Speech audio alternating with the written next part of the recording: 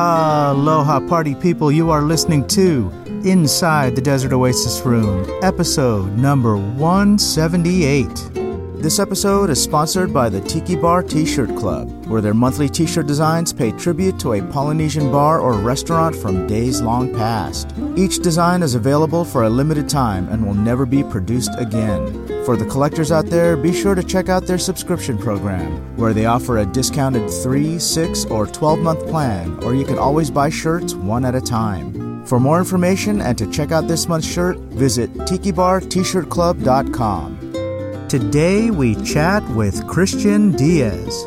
You might know him better as Skipper Cristian, bartender at Trader Sam's Enchanted Tiki Bar, located at the Disneyland Hotel in Anaheim, California. On this episode, Cristian chats about his start at a Brazilian restaurant in Fresno, his background in culinary school, and his journey to Trader Sam's. We also chat about his new YouTube project, Adventures with Alchemy, and what's in store for future episodes. As always, I hope you enjoy this episode as much as we did bringing it to you. If you enjoy this podcast, please consider helping us with your support during this challenging time. Stop by desertoasisroom.com to check out our merch or leave us a tip. We've got tiki mugs, t-shirts, and pendants available right now.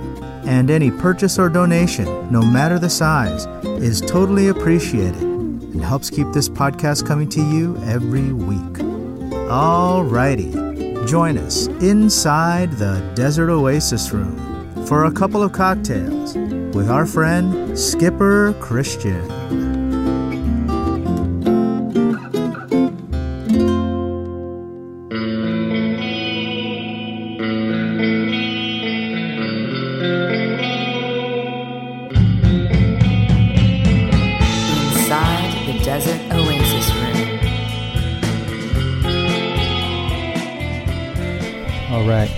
What do you need? Nothing. I'm just geeking out on your stuff over here, man. Such a cool bar, bro. You've done such a good job. Thanks. Seriously. I'm an amateur bartender. I've never worked in the industry. And yet you still have a nicer bar than most people. Thanks. And so I may have some holes there that need to be filled. But nah, man. I mean, literally everything. And that's the thing, is that everything, people fail to see, professionals particularly, fail to recognize that in the end, it boils down to what you personally like. You know, like, and I don't mean the bartender, I mean the customer, the person, the enthusiast, just because I feel a certain way about something, that should not affect the way you feel about something and what you love and what feels good to you. That's a great piece of advice there. You know? Are you warm? Do you want a fan on or anything? I'm fine, but I see you're sweating a little bit. But no, that's because I've been moving around. So the reason why I ask is I have a fan right above you. Oh, do you want me to turn it on for you? It's up to you if you want it. I'm fine. All right, so we'll leave it off just so that our microphones don't pick it up. So, thanks for being on the podcast. Dude, thanks for having me. I appreciate it. Thank you. Look at this setup, dude. I love your kit here. Oh, yeah. What are these little bottles here? This is Angostura bitters. This is orange bitters. Okay. And then the dropper is absinthe. Oh, absinthe. Mm-hmm. Where did you get the absinthe? Actually, a friend gave me a bottle of absinthe as a gift. Okay. My buddy Sean. You know Sean? Yeah. I can't. Sean I'm Earson? sorry. Earson. I'm sorry, Sean. I can't think. It's okay. It's all right. It's all right. Yeah, because I don't know what the rules are around. Well, so it's legal. Okay? It is. And there's we could have a nice long conversation about why people think that absinthe is scary or illegal or any of that. There's a big misconception. But it was illegal at one point, right? It was, and it was basically a hardcore smear campaign that happened against absinthe. None of it was true. We're talking about like a reefer madness type, right? Thing. Yeah. And for our listeners that don't know, let's give them a quick education on that. Yeah. That the reason why marijuana was illegal for so many decades was not because it was bad for you. That's right. But because Big Tobacco saw it as a threat to their business and they wanted to create a monopoly. So they lobbied to have it become illegal, and they hired different health experts and doctors to basically espouse all the negative things That's about right. it. Scare tactics. Yeah, scare tactics, and people bought it. Absolutely. And to this day, it's still something that it's surrounded with a stigma that, That's right. People are still known as potheads. There's a full generation still around that will, and I wouldn't be surprised if the Reefer Madness campaign could have been influenced by, because the absinthe thing happened probably about 50, 60 years prior. Oh. So what happened was a disease called phylloxera started attacking the wine vineyards of France and decimating the wine vineyards of France. And that affected two different industries, wine and brandy, which also affected cognac. So let's say three industries. France was hurting in that, because those were huge industries for them. So along comes absinthe. Somebody figures out absinthe somehow, and it's popular, it's strong, it's delicious. People really enjoy it, and it starts to become a threat to the wine and brandy industry. There you go. So boom, suddenly this smear campaign comes out. People now think that it's making you hallucinate and go crazy and doing all these things. But the reality was, if you were buying any alcohol off the street rather than from a purveyor in those times, you're poisoning yourself. You don't know where that was coming from or if it was done right. Yeah. So a lot of the bars today that are named the Blind Donkey, the Blind Pig, the Blind Rabbit, the reason why they're named those things is after the moonshine industry. That's right. When people were making their moonshine, they were making, basically, like you said, it could be a poison and it could make you blind. Absolutely. So the Blind Pig, the Blind Donkey, the Blind Rabbit, those are odes to animals that maybe stumbled upon some kind of a backyard still. That's right. And didn't make those cuts right. Right. And we're drinking ethanol or that's what comes with ethanol when you make it. Anyway, that's what deteriorates the ocular nerve and by vision. Yeah. So there you go. Fun stuff, history. I love it. Good stuff. I find this stuff fascinating. Yeah. So inside the Desert Oasis Room, this is our first guest inside the Desert Oasis Room since the beginning of the pandemic. Thank you for joining, Cristian. Thank you for having me. This is This is also going to be the first time I drank alcohol since March. So it's going to be interesting to see what happens. I put a little bit of food in my stomach before you came. Good. And what we like to do here at Inside the Desert Oasis Room is have a cocktail while we record our podcast. That sounds good to me. Let's start with this first one. What are we doing? What are you going to make for us? I'm going to start off with kind of like a little dessert type thing. It's nice. It's like a coconut caipirinha. In fact, that's actually exactly what it is a coconut caipirinha. I'm going to take some fresh lime juice here. About an ounce of it. And I like how you pronounced it because I think I'm saying it wrong. Caipirinha? I always say caipirina. Oh, that's the most common way. Well, caipirina. I worked in a Brazilian restaurant for 6.5 years and with a bunch of Brazilians, and that's actually where I got my start as a bartender. And so caipirinhas, mojitos, and all those things, bachidas, I was making those every single day. I was the barback, so all the cutting of limes and juicing and simple syrups and stuff, that was all me. Obviously I got taught and trained by someone else, but once Georgie had me trained, I was doing all that stuff for him, and he was the sexy Brazilian bartender, and I was the underling. You know what I mean? And I was grateful to be there. I was just like, of course. That guy got a lot of girls. He got a lot of attention. Yeah. When you're 21 years old, I get it. That's all you think about at 21 years old as a bartender. You're not thinking about the craft yet. So where did this happen? Where were you doing this? Say what? Where were you doing this? Where were you barbacking? This was in Fresno. Okay. Yeah, Fresno, California. At a place called Samba Brazilian Steakhouse. Samba Brazilian. Yeah. Okay. It's no longer around, unfortunately, but it had a good 7, 8 year. No, it had about a good 10-year run. Yeah. I was there for about 7 of them, and then I left for the last 3. Okay. That's when I moved here to Southern California. And when you went to Trader Sam's, were you a tiki person? Not yet. I love how you measured it all, and then you just said, I was like, you know what? It's both of us. It's just for 2 of us. Why are we playing around? It's like a carton of milk. Why are you going to leave a little bit? Just do it. Hey, you know what? You know what happens in this house? An empty carton of milk gets left in the refrigerator. That's the worst. It's like the one time you want your Frosted Flakes, and we always, for some reason, fill the bowl before getting the milk. Right, exactly. I don't know why. Right?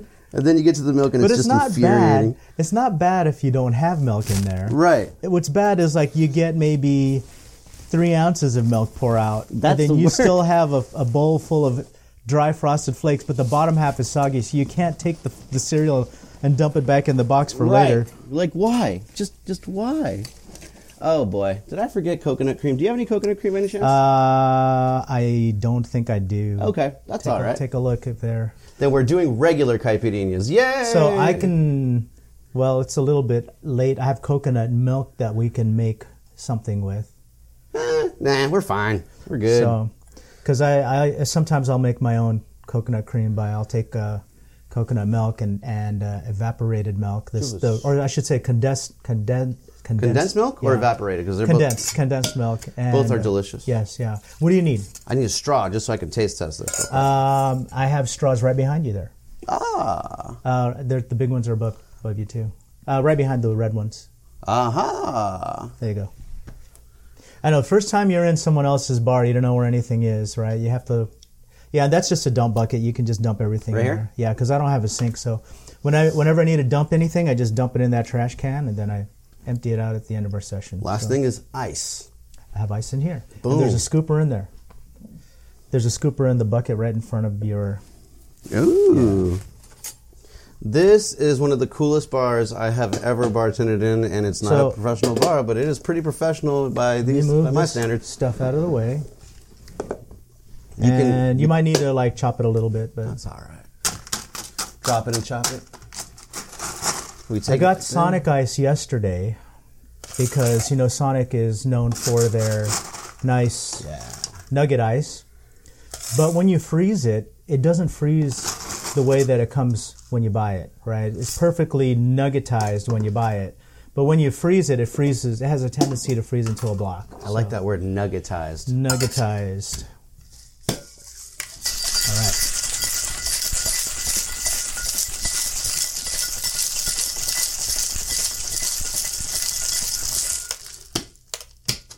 We joke around, the bartenders. The glasses are right behind you. About how we're all going to be dying our first week back to work. Right, there's those, and then there's Shorts? some below there. Yeah, so I have Mai Tai glasses or double rocks glasses in there, as well as... this will work. There you go. Yeah, seriously, because you're out of practice, right?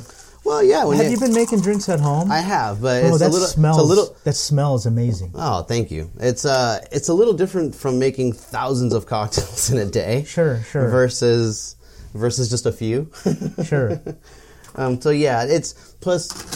I exaggerate. Sometimes it's thousands, mostly hundreds. Hundreds of drinks with the shows included. There can be thousands, right? That wouldn't be unheard of. I mean, Disney, the Trader Sam's gets really busy. It's probably the busiest bar in the whole property, right? Oh, by far. We're one of the busiest, if not, I think we used to be in the top 3 busiest tiki bars in the country. I don't know where we stand today, but 4 years ago we were number 2 to 3 Dots and a Dash, and that's you need a strainer also. I've got strainers down there. Oh, we're good. We want to try this. Awesome. Yeah, to be mentioned in the same breath as them, that's a huge honor. We love those guys. Yeah. So, yeah, no, we're busy. And then, of course, you add the show element to it, That just adds a whole nother element of crazy. Right. And do you have a cutting board? I do on the side there, up against the wall, inside the bar. Inside the bar? Inside the bar, against the wall. And then there should be a knife in there. I see that. I'm just going to move these two over here. And there should be a knife in there, too. Thank you, in that sir. bucket. So well prepared. Thanks. The knife might need sharpening. Yeah, it's fine. I went to my mother-in-law's last week, and all her knives were dull. Dull. Yeah.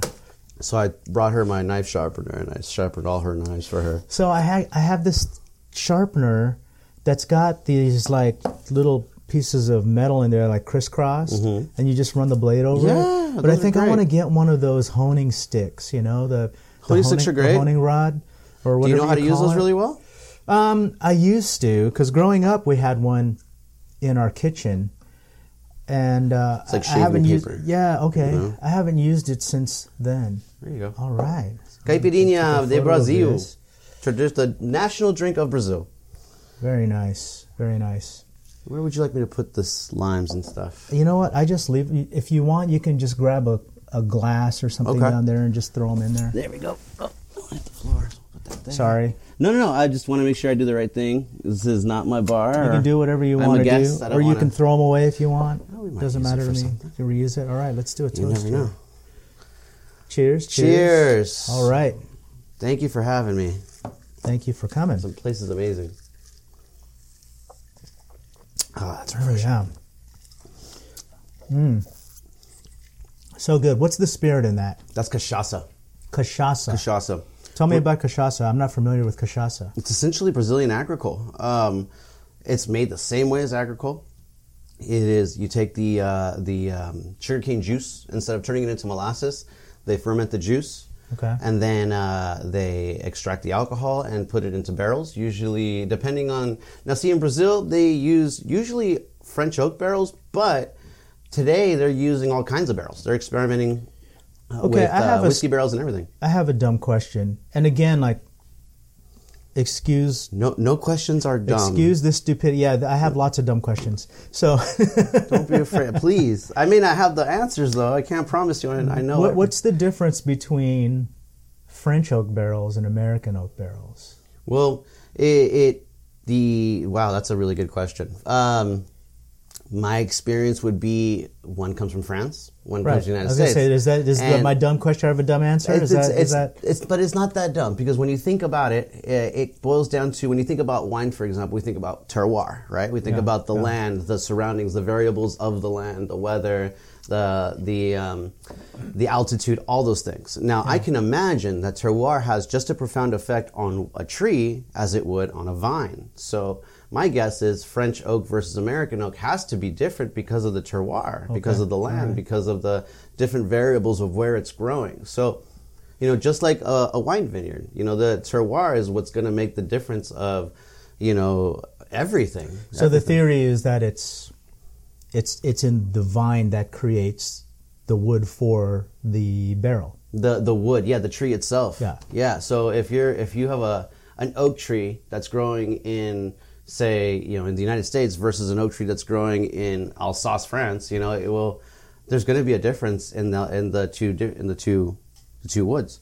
At least that's just my... Sure. And that makes sense, but before anybody gives me shit about it, if I ask what's the difference between American toast and French toast, right? American toast is dry, and it is basically burned, or I was going to say toasted, but basically burned so that it goes from becoming a soft to a crunchy texture. Right. And French toast is dipped in eggs and fried on a pan. That's right. Okay, so but look at French cooking in general. Like, French cooking in general is a lot of butter, and a lot of butter, and a lot of and then some eggs. It's butter with a little bit of butter topped with butter. With butter, that's right. Yeah, that's what we learned at school.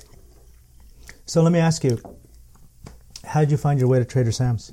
By accident. So I started bartending back when I was 21 years old in Fresno. Started as a barback, moved up to bartender, did bartender for a long time. Eventually the guy left, I became the bar manager. The owner of that restaurant ended up buying a club, so I got some experience working in a club as well. All that time, as a young buck, I was also going to school and studying business administration at City College. Luckily, my school was right next to the club, so I could hop back and forth. Sure. I could even do my homework at work. So during that time period, I was kind of thinking about what's next. So discussing it with my, at the time, fiance, she was like, well, we're kind of getting sick of living here in Central California. The thing was that I felt like somebody who wanted to grow. I wanted to do things that were on a higher level, things that were more creative as far as food and drinks were concerned. And I was getting looked at like a jerk. Like, I was being treated like somebody who was unnecessarily working too hard and making others work too hard. And I really did not like that feeling. I wanted to work with people that felt the same way, that were nerdy, that cared, that. And I'm not saying they didn't care. I'm just saying that it was that passion wasn't around me. Does Fresno have? I mean, I have a couple of friends that I went to college with from Victorville. Mm. And Victorville is this out-of-the-way desert town on the way to Vegas. Right. Does Fresno have the same kind of culture as maybe like a lot of the kids there kind of just... It's an agricultural college city. They just kind of float through life. There's the ones that want to get out. Right. Because they feel like, I'm not going to get anywhere living in this town. So you have those, and then because like me, because I was in a certain industry, that it only gets so far in Fresno. You know, you're not going to find Michelin star restaurants there, at least yet. Yeah. You know, hopefully one day.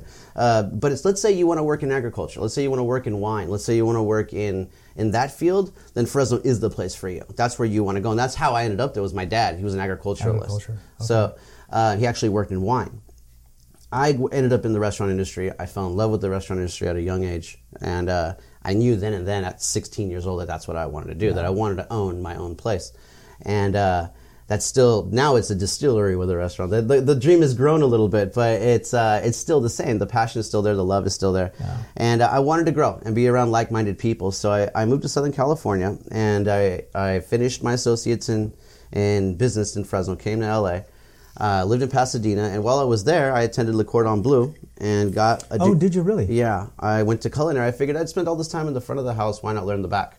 So, and I had done time as a prep cook and things like that, but never any serious, like, on-the-line cooking. So, wait a second. You went to culinary school for cooking? For cooking. So that could be well-rounded. Oh, okay. I just want to be well-rounded. I've experienced things in the restaurant industry where I've seen chefs and the talent of the house kind of hold their talent hostage. Like, and as an owner, you cannot allow those things. Yeah, you have to, I think as an owner, you have to be able to play every position in the house. I completely agree with you. And understand it well. So I completely agree with you. So I've always wanted to be that kind of person. Yeah. So I'd be like, oh, if you want to quit or if you think that you know better, get out of here. I'm the one who designed the menu. So, you know, things like that. So I went to school, learned the ins and outs of cooking, gained a deeper appreciation for ingredients and just everything in general. That elevated my thinking to another degree. I worked with people I never thought I would work with. I got to do events that I never thought I would do. It was an amazing experience. So, as somebody who went to culinary school, do you approach creating cocktails the same way you approached creating dishes? Yes. It's actually... And what is that? How do you do that? I drive myself crazy. So, the reason why I ask is, you know, I reiterate to people that I am not somebody who comes from a bartending background. I'm a home bartender. And I've learned a few things here and there from my friends that are real bartenders, that work in bars, that have written books, that kind of thing.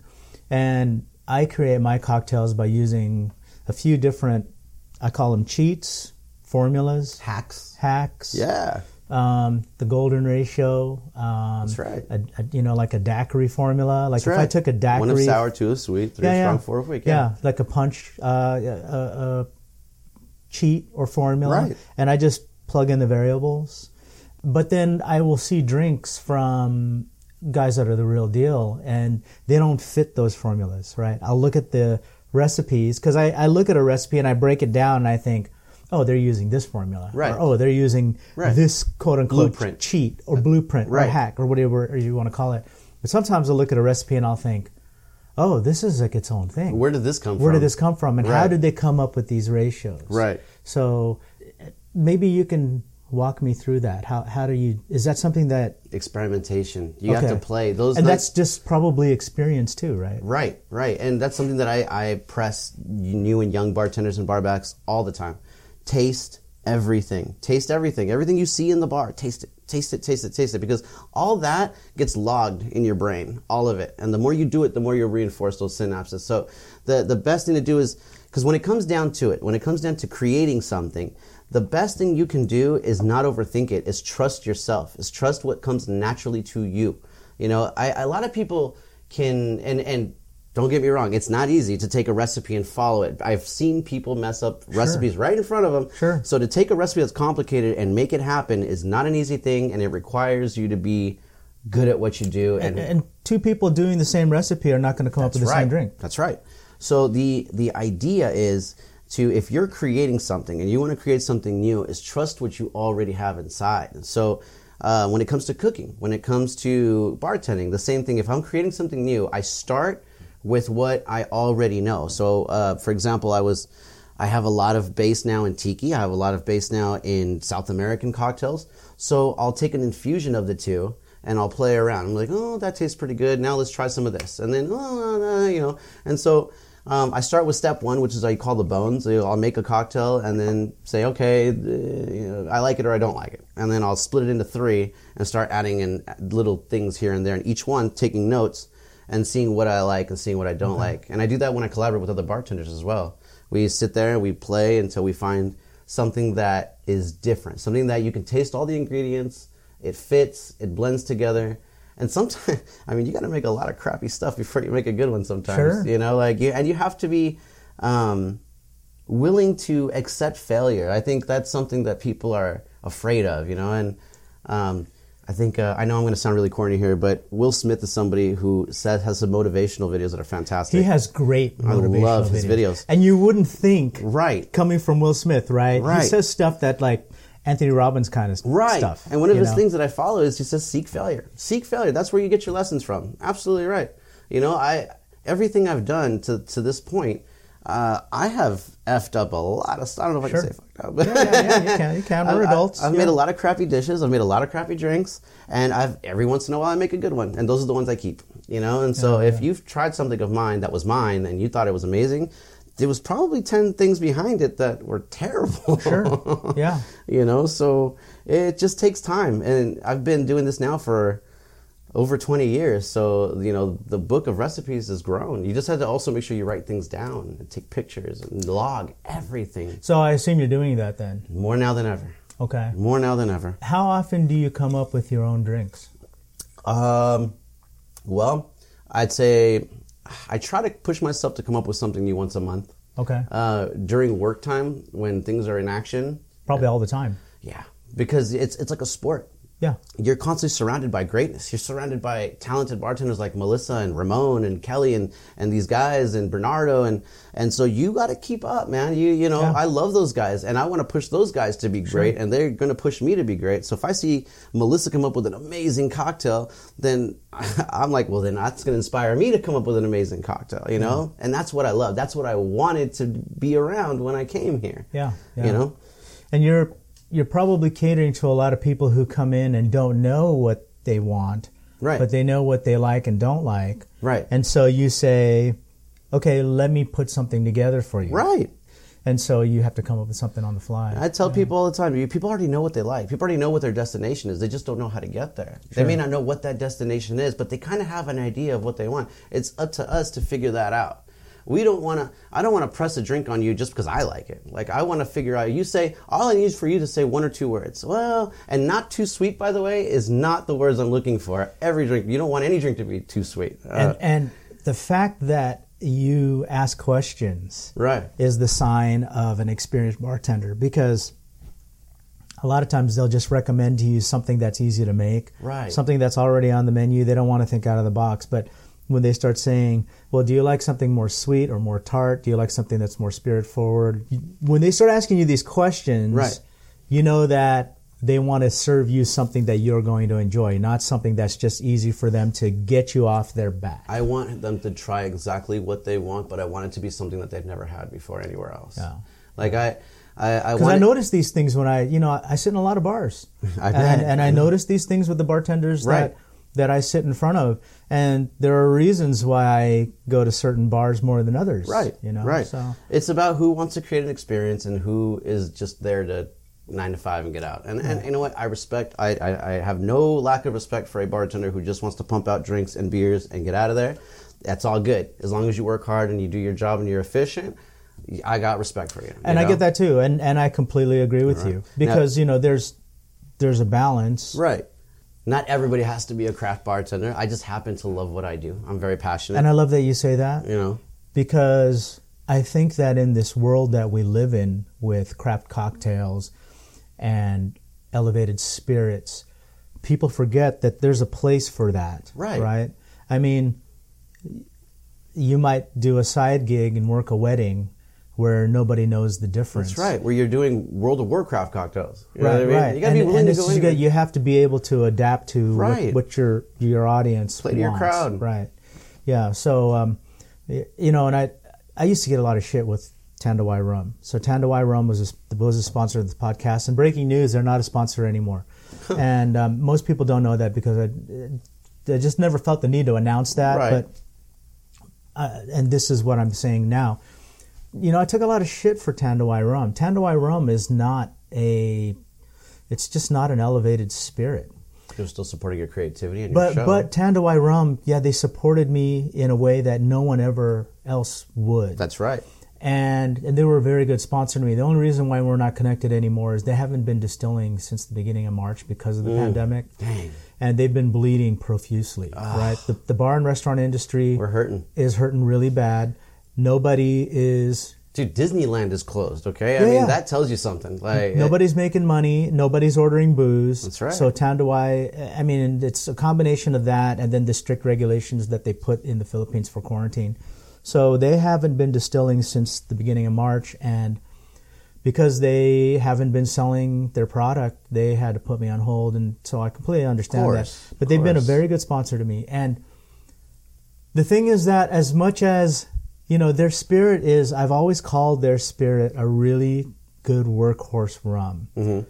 You know, versatile. What does that mean? You know, what that means is that, you know, you can use it in almost any rum drink and have a halfway decent cocktail. It's good.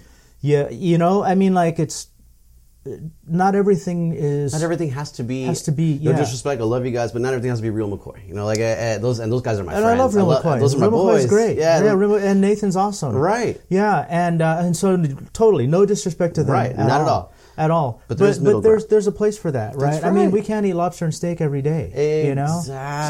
Sometimes I want a carne asada burrito. And you know what? I actually have a lot of respect for that person who could take that carne asada and turn it into something amazing. Into something special. Right. Like, I mean, wow, you made it with that? Wow. Yeah, oh my lipstick God. on a pig. It's still, know? I mean, like, look, it's still a carne asada burrito. That's right. Right? That's right. So, but in the end, like, you know, if we all have elevated spirits in our bars, then there's no such thing as an elevated spirit. They're all exactly the same. Right. And we don't appreciate them the all same the way. same. And if we're constantly turning our nose up at something just because it's not, you know, a certain level, then you might actually be missing out on an experience that you didn't even know was there. So that's my thought about that. And, you know, if I sound offensive, it's because I am a little bit, you know, and the truth is, look, they're not even a sponsor of my podcast anymore, and I'm still going to stand up for them. God bless them for, I still believe in that product. For showing you love, man, and showing love to the industry and the creativity, you know.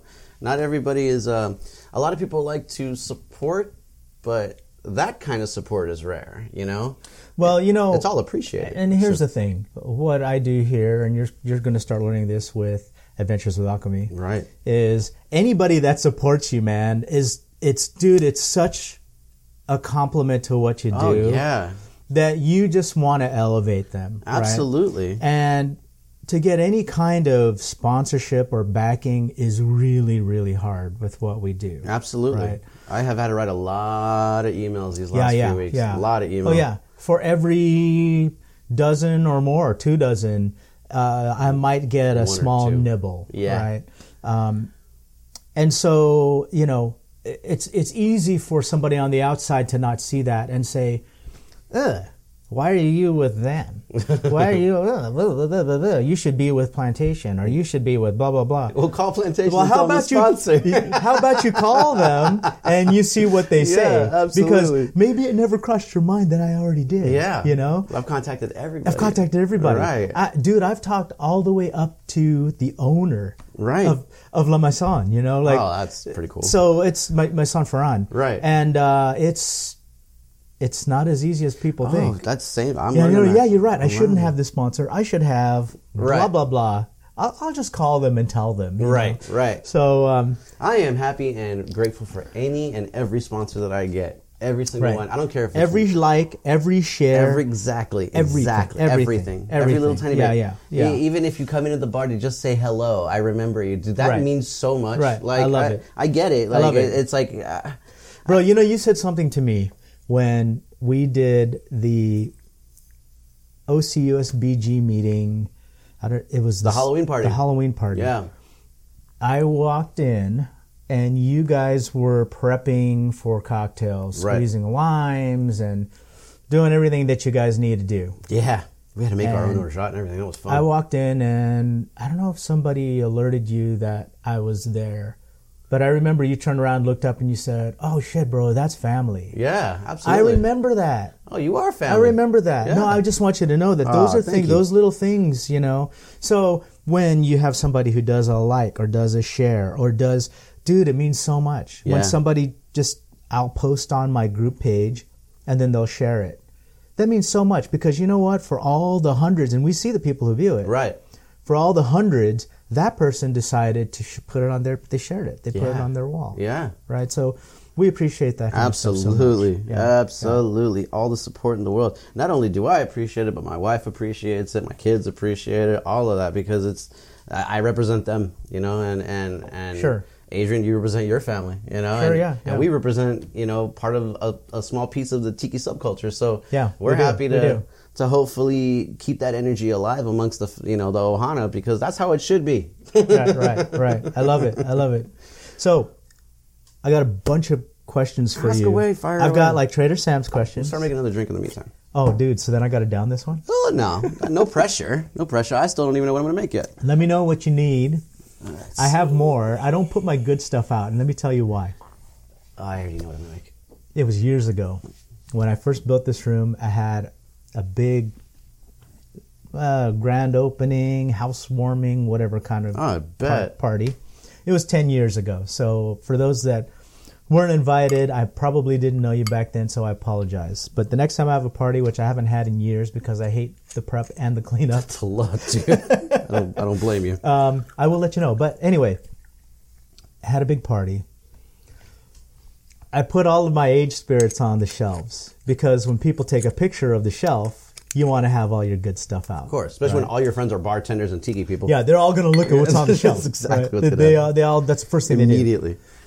And we have this party. I had 140 people. There were more people at this party than there were at my wedding. Here? Here. Oh my God. Here. But they were all spread out throughout the house, and they all didn't come at the same time. They all came in shifts. Some came during the day, some came during the evening. But anyway, I had 140 people. We went through tons of booze. And at the time, I had roving bartenders. Oh, I shouldn't say roving. What's the word I'm looking for? I had them in shifts. So I had a Don the Beachcomber bartender for an hour and a half, and then I had a Trader Vic's bartender for an hour and a half, and then I had a Tiki Tea bartender for an hour and a half, a Tonga Hut bartender for an hour and a half. So I had them in shifts. Dude, right? People paid good money for that show. And nobody paid because it was a party. No, I know, but you know what I mean? Like, if that was all happening like at a professional bar, I'd buy a ticket to that one. Right. Yeah? At the end of the party, we clean up. The next morning, I'm gathering all the empties and putting them up on the counter. Okay. And wouldn't you know it, all my aged spirits were empty. No. All of them. I had probably a dozen bottles of aged spirits, all empty. And so I thought, none of my aged stuff's going up on the shelf anymore. And I haven't had a party in years, but I still am too nervous to put them out because I don't want them to just get dumped into a cocktail shaker with orange juice and pineapple juice and basically, be desecrated. And so I do have a bunch of good spirits that are not out. So if there's something that you need, let me know, and I may have it in a hidden place.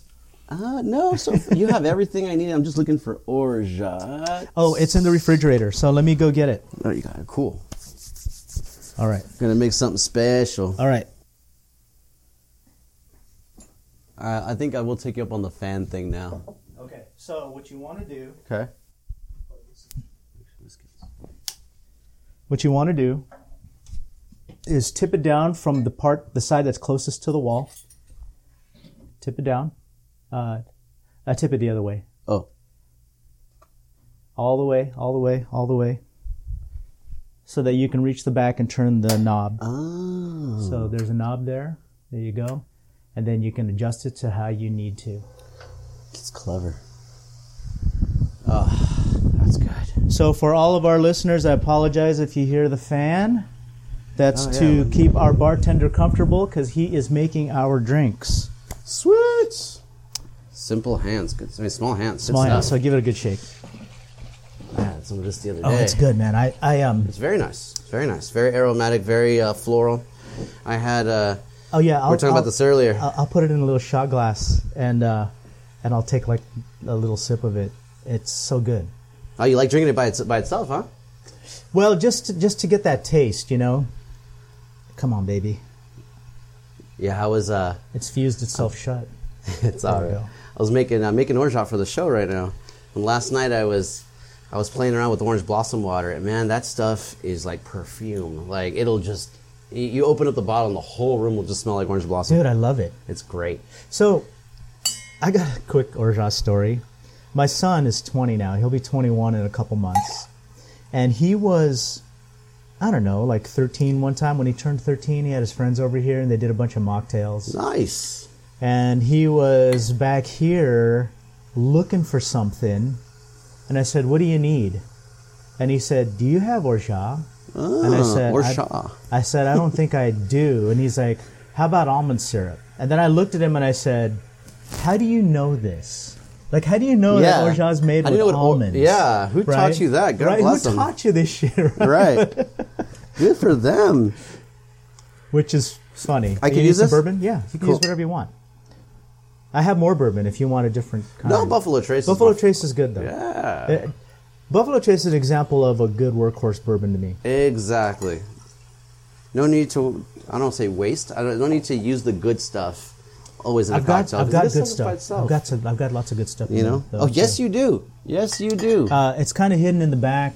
For those of you who have never been here, this man has one of the coolest bars I have ever seen in my entire life. Oh, thank you. It is literally, I can't stop looking around, and it's like like Trader Sam's. Like you could just, your eyes are glued to the wall everywhere you look. Not quite as elaborate as Trader Sam's. So there is an animatronics, but I mean, you have an impressive collection of mugs thank you. and decorations and pufferfish. Appreciate it. It's amazing. I'll have to. I'll show you around afterwards. The collection that you see here is only 1/3 of my collection. Jeez. And if you need more ice, I can refill this. Sweet. Sweet, sweet, sweet. Yeah, we're going to have one of my favorite drinks. It's going to be slightly different than normal, but who cares? Still good. So I use plastic scoopers because the steel ones freeze. Yeah, there's nothing wrong with that.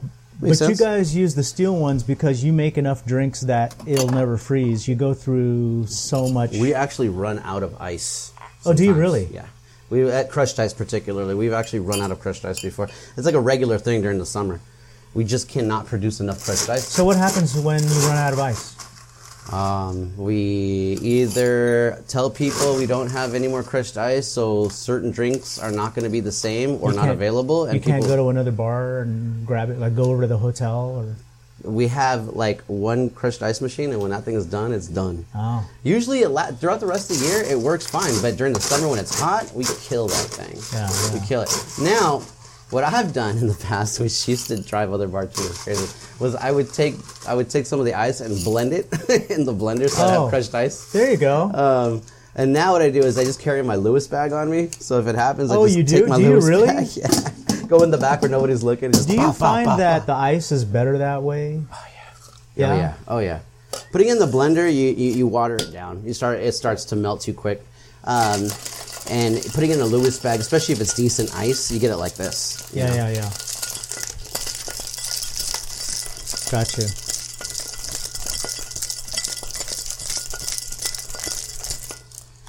All right, so I got another question for you. Ask away. You do that fancy little dance with your shaker. What's the pattern? Is it a figure eight? They say you're supposed to do a figure eight. That's one way. The Japanese have their own style. There is many different styles. I usually use one or two, maybe three. So there's one where I take my hand and I cup it, and I go 1, 2, 3. So I go up, down, middle. And what it does is I'm listening for that, almost like I would say the ocean, like it hitting back and forth. Right? So that's boom, what the figure eight does. Boom, boom, boom, right. Yeah. And then there's another one that I do where it's like going forward like this. Now, the reason why I change it up is to save energy on my wrist. Because if I do it one way for too long, my wrist will kill me. So what I have to do is you have to change up your shaking style once every 6 weeks or so that you can save your wrist, Yeah. Especially working where I work. It's you have to be mindful of those things, Yeah. I tell the young ones, sleep well, take care of your body, You know, I understand you're going to make money, you're going to have fun, you're going to want to go to Disneyland and all that. I get it. But take care of your body. Sleep well. Treat every day like it's a Friday because it is at Trader Sam's. Right. You know? So I got another question for you. Maybe this is more of a comment. All right. I do love that you are making cocktails. I assume that this is not a Trader Sam's cocktail. This is one of the drinks that are on the off menu of Trader Sam's. This is a Trinidad Sour. Trinidad Sour, okay. Yeah. I actually learned this drink from Kelly, who learned it from Giuseppe Gonzalez. And when I learned about this drink, I fell in love with it. And I actually contacted Giuseppe and asked him if we were making the drink right. And yeah, sure enough, he was very happy with the way we were making the cocktail. So it is, it's again, I love this drink. I push it on everybody because I love it so much. Because I know who's going to like this and who isn't. Like, if someone says, I like whiskey, I like old fashions, but I want to try something different, I give them this, forget about it. You know what I mean? It's the same way I reacted the first time I had it. I was just like, where have you been all my life? I don't think I've had this It's made with lemon juice normally. I'd used lime because I didn't bring lemon today. I have lemons. Do you? I have, dude. So my sister has a lemon tree. She brings me bags of lemons, and they rot in my fridge because I get so many lemons I just can't consume them all. Oh, I go through lemons too fast. I juice them. I simmer them. After I get all the juice, I simmer it for about 2 minutes. You simmer it? Yeah, to just kill off any germs that might be in there. It's a form of pasteurization. So simmer it, and then I bottle it up. Now, I learned a new trick the other day that is going to be on the Adventures with Alchemy Patreon, by the way. Yeah, plug your selfless plug. Tips, tricks, hacks, things like that. One of the things I'm going to be showing is a new trick that I just learned, is how to clarify citrus juice. Oh, really? I learned how to clarify lime, and now I know how to clarify cocktails like a milk punch. I've done that before. Does it take away from... No. Really? Not at all. It just takes away the yellow pigment. Now, really? Yes. Now, remember what I was telling you earlier about the blue flower with the pH levels changing? Yeah. So I was telling him earlier about another little trick that I will be doing on the Patreon is that I discovered... I didn't discover anything. I learned about a flower that exists in Southeast Asia. It's called the blue pea flower. You discovered it for yourself. I learned about it just recently. It looks like a big blue vagina. It's a beautiful flower. I think it's called Clitoria tetaria. That's the exact scientific name. I shit you not. That is the name. So it's also known as the butterfly flower. So you take this flower, you steep it like a tea because it's drank as a tea. It's very good for your sight. It's very good for your brain. I'm just thinking. I know. I'm laughing because I'm thinking. So if you get buzzed from it, do you get a butterfly effect? Yeah, right. So the cool thing about this is that it leaves a really bright blue pigment when you steep it. Yeah. And when you add citrus juice to it, it changes the color. It changes it to like a purplish magenta. It's amazing, and it's because the citrus changes the pH levels and there's a reaction.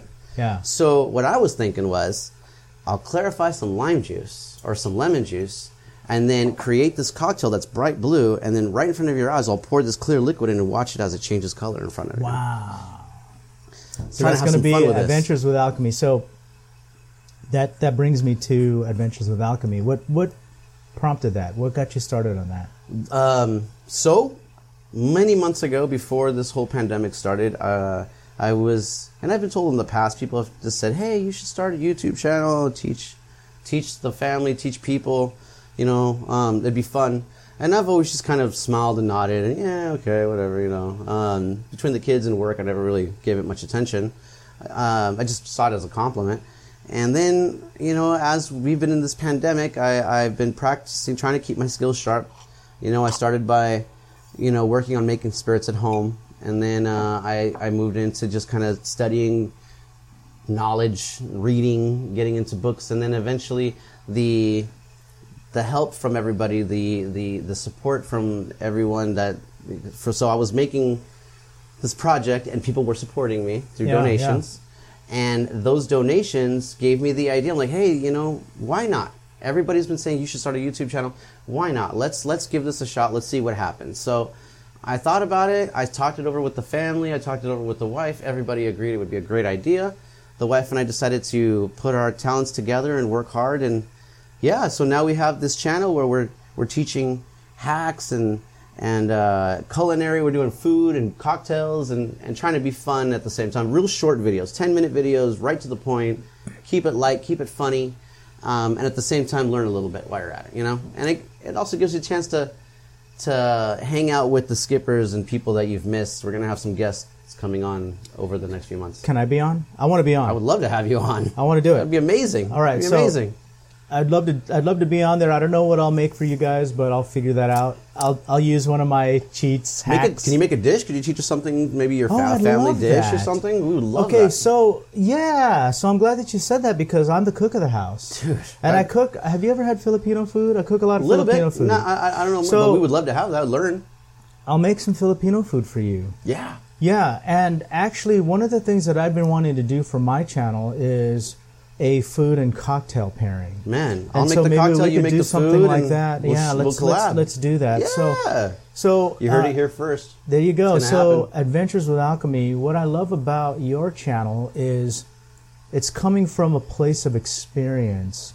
And so no diss to my friends that have channels where they make cocktails and that kind of stuff. I enjoy those as well.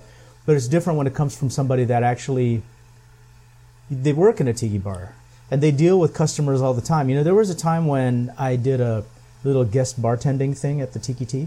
Oh, wow. What a cool place to do a guest bartending. And it was fun. I did blood punches. Nice. And it was fun until it started to get really busy and I started to freak out because it was like, the pressure test. I thought, okay, I'm done, Mike. Is it cool if I just go back to my bar stool? And he's like, yeah, go ahead. I got this. Yeah. So it's all good. It's a different thing, you know. But I enjoy Adventures with Alchemy, and I look forward to seeing, you know, the thing is that with this particular genre that you are exploring and doing for us, sky's the limit. Oh, yeah. There's so much you can do. That's why it's called Adventures with Alchemy, because it's a combination. Alchemy is creating. It doesn't necessarily have to be cocktails. It doesn't have to be food. It could be anything. It could be a book. It could be a podcast. It could be, you're creating something. Now, we think alchemy, we think potions. We think, we think libations, things of that nature. But if you look up the word alchemy, it just says creation. So you could do drinks. You could do food. A couple of little things that people don't know, little Easter eggs. So for those of you that are listening, you're going to know about them before anybody else. But the symbol of Adventures with Alchemy, our logo, is 3 different alchemaic symbols that have been placed together to look like a martini glass. Oh, there you go. And they're the symbols for fire, earth, and unity. Oh. The other thing is in the background of the show, you will always see a different tiki mug representing a different tiki bar each different episode. Oh, very nice. There's always little things like that. You're going to see little Trader Sam's. I have Brian Reckenmacher, also known as B-Rex. He's going to be sending me a cool little Easter egg of his own making because I love the man's art. We're going to place that in there. And yeah, little things like little nods to all the talent that's out there because I love all you guys. You know, you guys are all family. Oh, I'm going to have to send something home with you then. Oh, absolutely. I'd be honored. Bro, I just tasted this. This is amazing. Right? Yeah. I love this drink. It's just so much flavor. Wow. People don't understand, like, Angostura Bitters is just full of wonderful things. And the way to really get it... so there's no spice in this? It's a full ounce of bitters. Oh, it's the bitters. Full ounce? Full ounce of Angostura Bitters. Wow. Yeah. And you open it up with a full ounce of citrus juice and a full ounce of orgeat. And then usually you want to use a high-proof rye.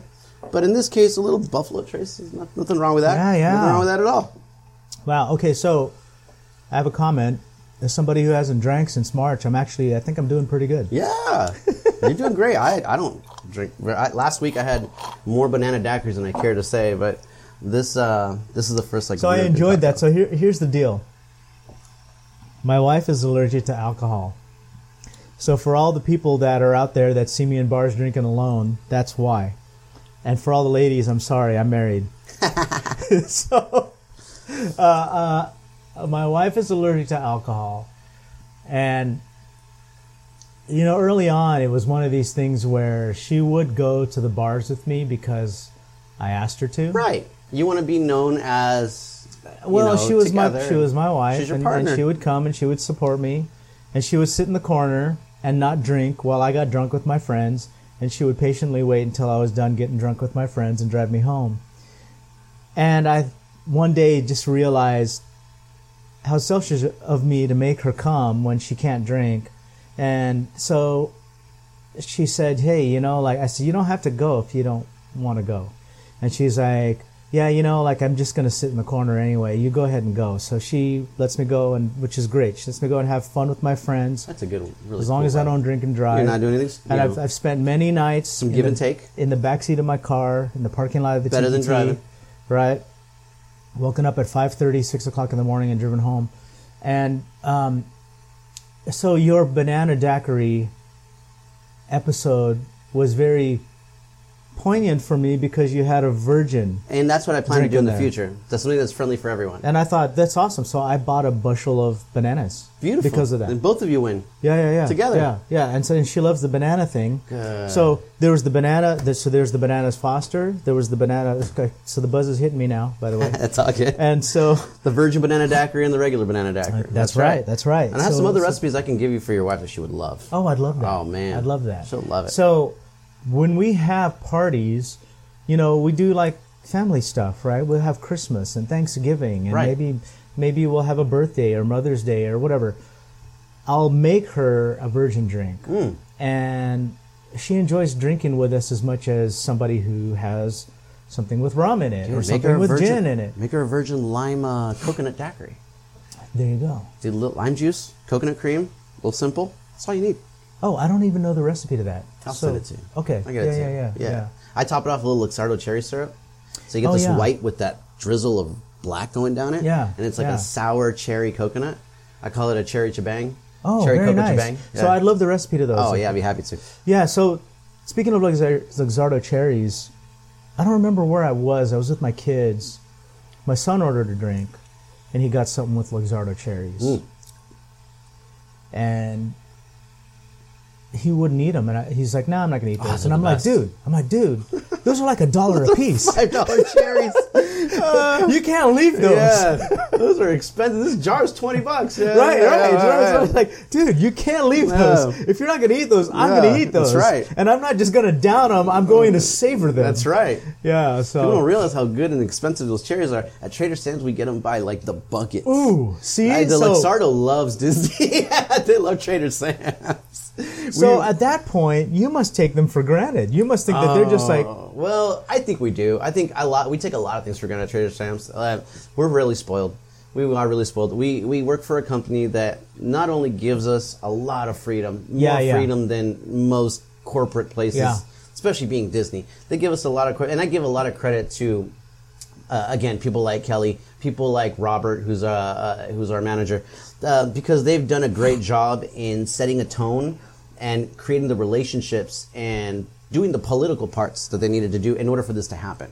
So we have the right type of leadership. We have the right type of passion and talent in the bar, and then we have the company that supports us fully.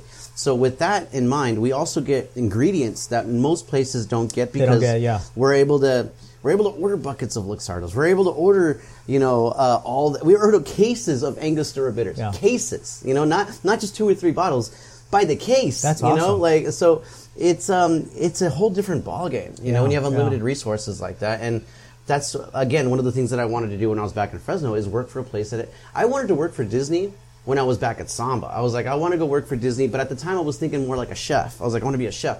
So when I finished, what happened was, going back to the Le Cordon Bleu thing, at the end of my study, I had to do an internship in order to graduate. It had to be a 6-month-long internship. And so I had a few choices. At the time, I was freshly married, and I was thinking family after I was done with school. So my choices were Sandals, the Bouchon over at Venetian, or Disney. And so I came home, decided to go to Disney. My family, my wife, my apartment, everything was already in Pasadena. So I came home, knocked on Disney's door. Disneyland said, well, the position you want, no. Yeah. Because I only had maybe 3 years of experience cooking, and the position that I wanted, like I was saying, hey, I want to work on the front line in Napa Rose, and they were like, no. Yeah. And I get it. We weren't talking the corn dog stand over on Main Street. Right. Yeah. I'm like, I just came back from the college program, and I want to work in your best restaurant on the front line. They were like, no, that's sorry. okay. You tried. I tried, and at the time, I was like, all right. Well, then I started working at at the SLS Hotel in Beverly Hills while I was waiting. And I just kept bugging Disney, because I as much as Beverly Hills... So you pursued it? Oh, yeah, I kept cooking. I just kept cooking while I waited. And eventually Disney called me back and said, well, we don't have a cooking position for you, but we see that you have all this bartending experience. Why don't you go try this new tiki bar we have called Trader Sam's? Trader Sam's wasn't even a year old yet. So I went. I didn't know what Trader Sam's was. I didn't know what tiki remember. was. So I was going in there when it was new, and you weren't there yet. Nope. I was the first new guy hired to the original staff. Okay. On the anniversary. All right. On the anniversary, the first anniversary. So I get there. Trader Sam's is probably about 8 months old, 9 months. No. I'm sorry. About 11 months old at this time. And I go in to have dinner and have a drink. I sit at the bar with my wife. And again, I don't know anything about tiki. I don't know anything about Trader Sam's. And all I see is shit sinking and things exploding and people going crazy. This fully immersive experience. And I like half of me is intrigued and the other half of me is like, is this like a joke? Like, what is this? Like, are these guys real bartenders, or is this just kind of a gig, a gimmick? Right. And I still wasn't sure until I stepped into the bar to work. I got hired as a bartender. I stepped into the bar the first day, kind of worried that I was stepping into I get it. And then I met Kelly, and I met the bar, and his vision and the vision for what he wanted to do. And at the time, it was like Kelly and 2 other people, and the rest of the staff was all from the Lost Bar, Right. So they were all these experienced bartenders. And I'd been to the Lost Bar. Right. Yeah. It was a staple for a while. At the Disneyland Hotel. And the original staff that was there was kind of they were a full generation before us.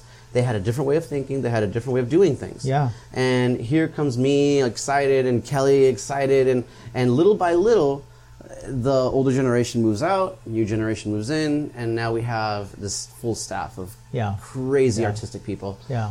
All moving in the same direction. And that's when Trader Sam's started winning awards and getting attention. And, so it's been a fun ride, man. 8 years now. And it's crazy where the world takes you. It puts you where you need to be when you need to be there. I believe that. I totally believe that. So, do you have a favorite drink there that you like to make? Yeah, all of them. All of them. All right. So I was curious about that because typically... My favorite drink is the Mai Tai and the Zombie. But that's your favorite drink for yourself. No, that's my favorite drink What's to a favorite drink? So that's a favorite drink that you like to make for yourself. What's a favorite drink you like to make for a customer? The Mai Tai. It is the Mai Tai also. Yeah. So it's not something that... Favorite drink for myself is the Old Fashioned. Favorite drink for a customer is the Mai Tai. Okay, gotcha. Yeah. All right. Absolutely. All right. I love to make... It's because it's a tiki bar.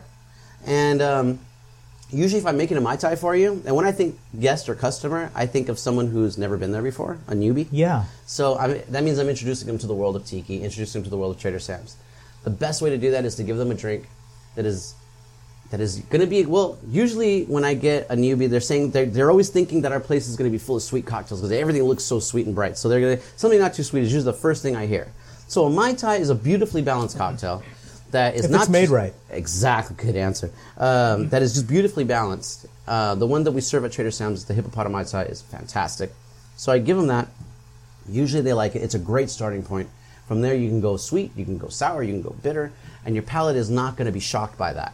If you start with like a piranha pool or a pina colada, and then you move on to something like this, your palate is going to freak out. Right. Because you're going from super sweet to super bitter. And you're going to be like, I don't like this. So with the idea... I love this drink, by the right. way. This is fucking great. You don't just jump in a car and go 200 miles an hour. You're not going to enjoy that. Right, you jump in a car and you start going, and then you get up to 200 miles an hour. And I'm a guy who sits in a lot of bars. Yeah. So like, right. So this is right on my radar. Like this is balanced. This is delicious, it's flavorful. Perfect. It's perfect. Gives you a buzz as you drink it. I mean, it's just all the great things. This is exactly what I look for in a cocktail when I'm out. Right. And you know what a lot of people don't forget? Well, I would say they don't know, they just forget, is that Angostura Bitters is like 48% alcohol.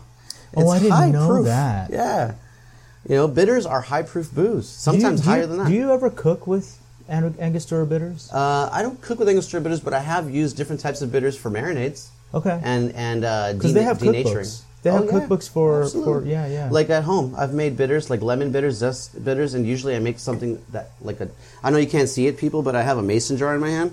So if you make a mason jar full of bitters, you only need a dropper. That's why they're in droppers. You take a little bit, you take the rest and you pour it into some lamb, and you marinate that lamb with some citrus bitters and some rosemary. Boom, dude, forget about it. So this Trinidad Sour that we're drinking, is this a recipe I can find online? Yeah.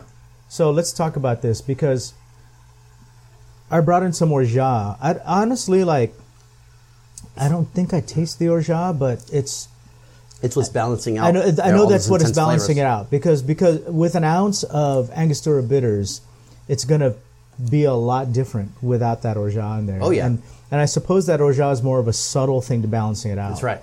That's right. It's to marry all the ingredients together. Yeah. Subtly, because if you don't have that, then the extreme of the bitters and the citrus again is going to just pound your palate. So much that you won't even taste anything else.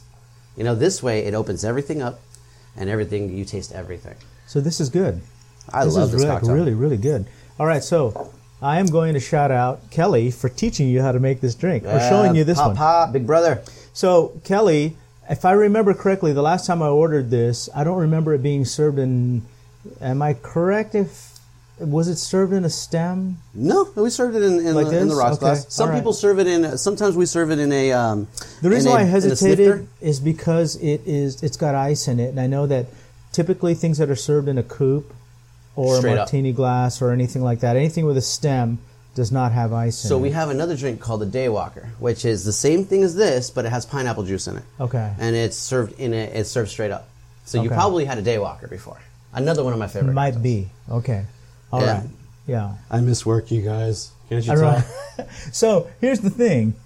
I am not, I'll say it again, I've never worked in a bar before, but I think I know a little bit about cocktails. Yet the man has one of the coolest bars. A little bit, but and I'll also say that I am not somebody that is as versed in rum as some of the people that I know.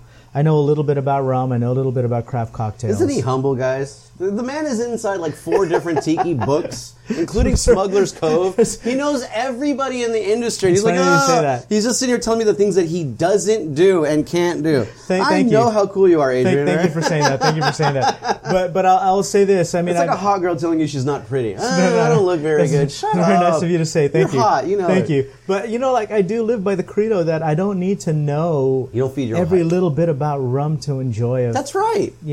I mean, I don't need to know how to make. The rum is like wine. It's like there's so many varieties and styles. It's impossible. I mean, you would have to spend the rest of your life studying this stuff I don't even know if Ed Hamilton knows everything about rum, and the man makes and sells rum. You know what I mean? I will go to a 5-star restaurant and enjoy a 5-star dish without knowing how to make it or the intricacies of what goes into making it. And you shouldn't. And I don't have to to enjoy it. Absolutely not. And it's the same thing about rum. I mean, I know a little bit. I mean, I know enough to be a little educated so I can go to a bar and the thing is, we were talking about palate earlier, about when you make a cocktail, you develop your palate. I like to think that I have a palate that's refined enough to know the difference between a crafted cocktail and a piece of shit. But that's right. That's right. I seek out the crafted stuff because those are the bars that I sit in, obviously. But at the same time, there's always a place for something that doesn't have to be crafted. Not at all. And I don't feel like I need to know how to make something that's crafted to enjoy it. Absolutely. Although I try. No, really, what's the definition of a craft cocktail, though? Really, well, when you think of a craft cocktail, what do you think in your mind? I think of something that is more than a little bit of this, a little bit of that. Okay. I'll see people that will make a drink and they'll say, so you'll want a half ounce? You know what, let's make it 3/4 ounce of blah, blah, blah. They'll toss it in there. They'll use a shot glass as a measuring instrument, which is not bad if you're using formulas, because when I use formulas, they're all ratios, right? 1 part this, 2 part this, 3 part that. And a shot glass, it doesn't matter if it's 1 ounce, 2 ounces, 3 ounces. The ratio is a ratio. It's 1 part, 2 part, 3 part, right? So a ratio is a ratio. But when you are kind of just throwing this, throwing that, throwing this, throwing that, dropping it in a blender, hitting frappe, and then pouring it in glass and throwing a pineapple wedge, that's not crafted to me. Especially if it's pre-made. Right, especially if it's pre-made. Something that's crafted to me is something that there's a little bit of thought put into it. Either it comes from a recipe or it comes from somebody that is using their experience to create something that is balanced. And balanced is the key word to me. So same here. Something that I drink, like this is perfectly balanced. This Caipirinha was perfectly balanced. It wasn't too sweet. It wasn't too tart. It wasn't too boozy. It was perfectly balanced. Just enough. Yeah. So, and I seek that out, right? So, again, I sit in a lot of bars, and I'll know right off the bat. But a lot of that comes from sitting in a lot of bars. That's right. Before, I couldn't tell the difference. Oh, yeah. When I was younger, and especially in my 20s, I just wanted to get drunk. So same here. Right? We all did. I drank a lot of Red Bull vodka back in the day, Hey, man, I drank a lot of kamikazes. And when your palate gets refined, it's the same thing with food, right? This is too salty. This is too sweet. This is too garlicky, whatever you want to call it. When you get to a restaurant that makes a 5-star meal and everything is perfectly balanced, when you have an appetizer that perfectly complements a main dish, which is perfectly complemented by a cocktail. It's an experience. It's no longer just a meal. It's no longer just a drink. That's what I seek. That's what I want to do for people. That's what that makes me love what I do. Is because people walk into Trader Sam's. It's not just for me. It's not just making them a Mai Tai. It's part of their experience. Everything is a part of their experience. When they come in, I want them to leave just blown away. If it's their first time at a tiki bar, then I want them to immediately be thinking about their next trip to come back. And I want them to be thinking about how much we exceeded their expectations, So when I go into Trader Sam's, you guys everything's closed right now, right? Yeah. And we don't know when they're going to reopen? Not a clue. So the next time I go into Trader Sam's, or what do you recommend for someone like me who... I kind of, like I said, I don't want to sound like a snob. Nah, try Jungle Bird next time. Go off menu. Okay, so what do you recommend for me on the menu? Jungle Bird? On the menu? Off the menu? So off the menu, I say try Jungle Bird or 3 Dots and a Dash. Okay. You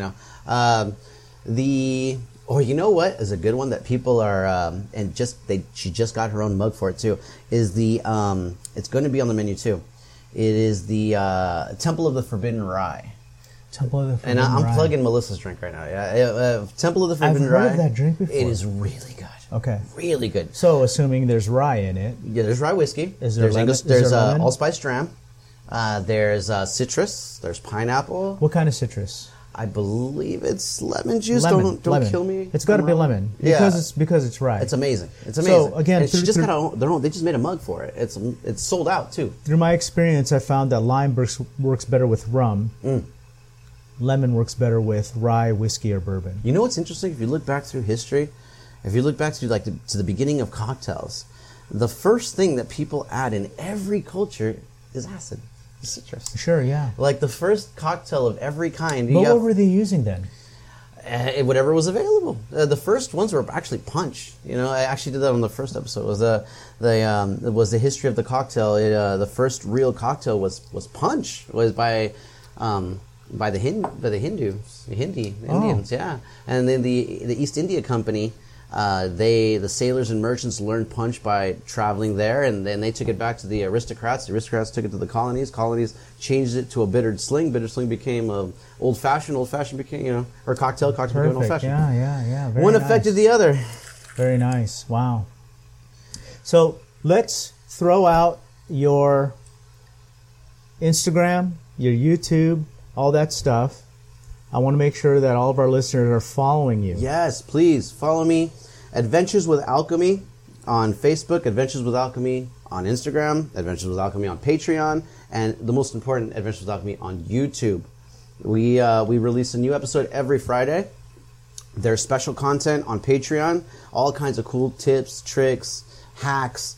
I love to find new things that aren't being done anywhere, and I try to incorporate them on the show. You're going to find out, for example, this weekend we're going to be doing a show on orgeat, top 10 orgeats that are out there, including how to make your own. I try to teach, and we try to have a good time. And nothing too serious, very short 10-minute videos, no more than 12. We just want to teach and have a good time and not lose your attention after 7 minutes. So join us, please. And then myself is just Skipper Christian all around the board. You can look for me on On Instagram or Facebook, just Skipper Christian. That's me. I love it. Yeah, man. I love it. Thank you so much for making cocktails for us, Christian. Thanks for having me. I love it. For all you listeners out there, please follow our friends Adventures with Alchemy and Skipper Christian. If you are ever in Southern California and you want to have an awesome cocktail by this man, stop into Trader Sam's. I know they're not open right now, but after this whole pandemic thing is over, come into Trader Sam's. It's at the Disneyland Hotel right by the pool. Across from the pool, you'll see it. Walk over to the pool and you'll see it. That's right. Come in and ask for Skipper Christian and have him make you something special. Whether it's from the menu or it's something on his own, have him make you something. Seek me out. And I guarantee you will enjoy it. Especially if you said you heard about me on the Desert Oasis Road. Oh, there you go. Oh, man. That's there you extra go. special There you love. go. Extra special and stop love. by Adventures with Alchemy. Check them out on YouTube. Check them out on Instagram. And give them a follow. And let's support our homeboy here, all right? So Thank you. Thank you again, Christian. I appreciate you guys. And I appreciate you being on the podcast. Thank you, man. All right. Cheers and Cheers. Aloha.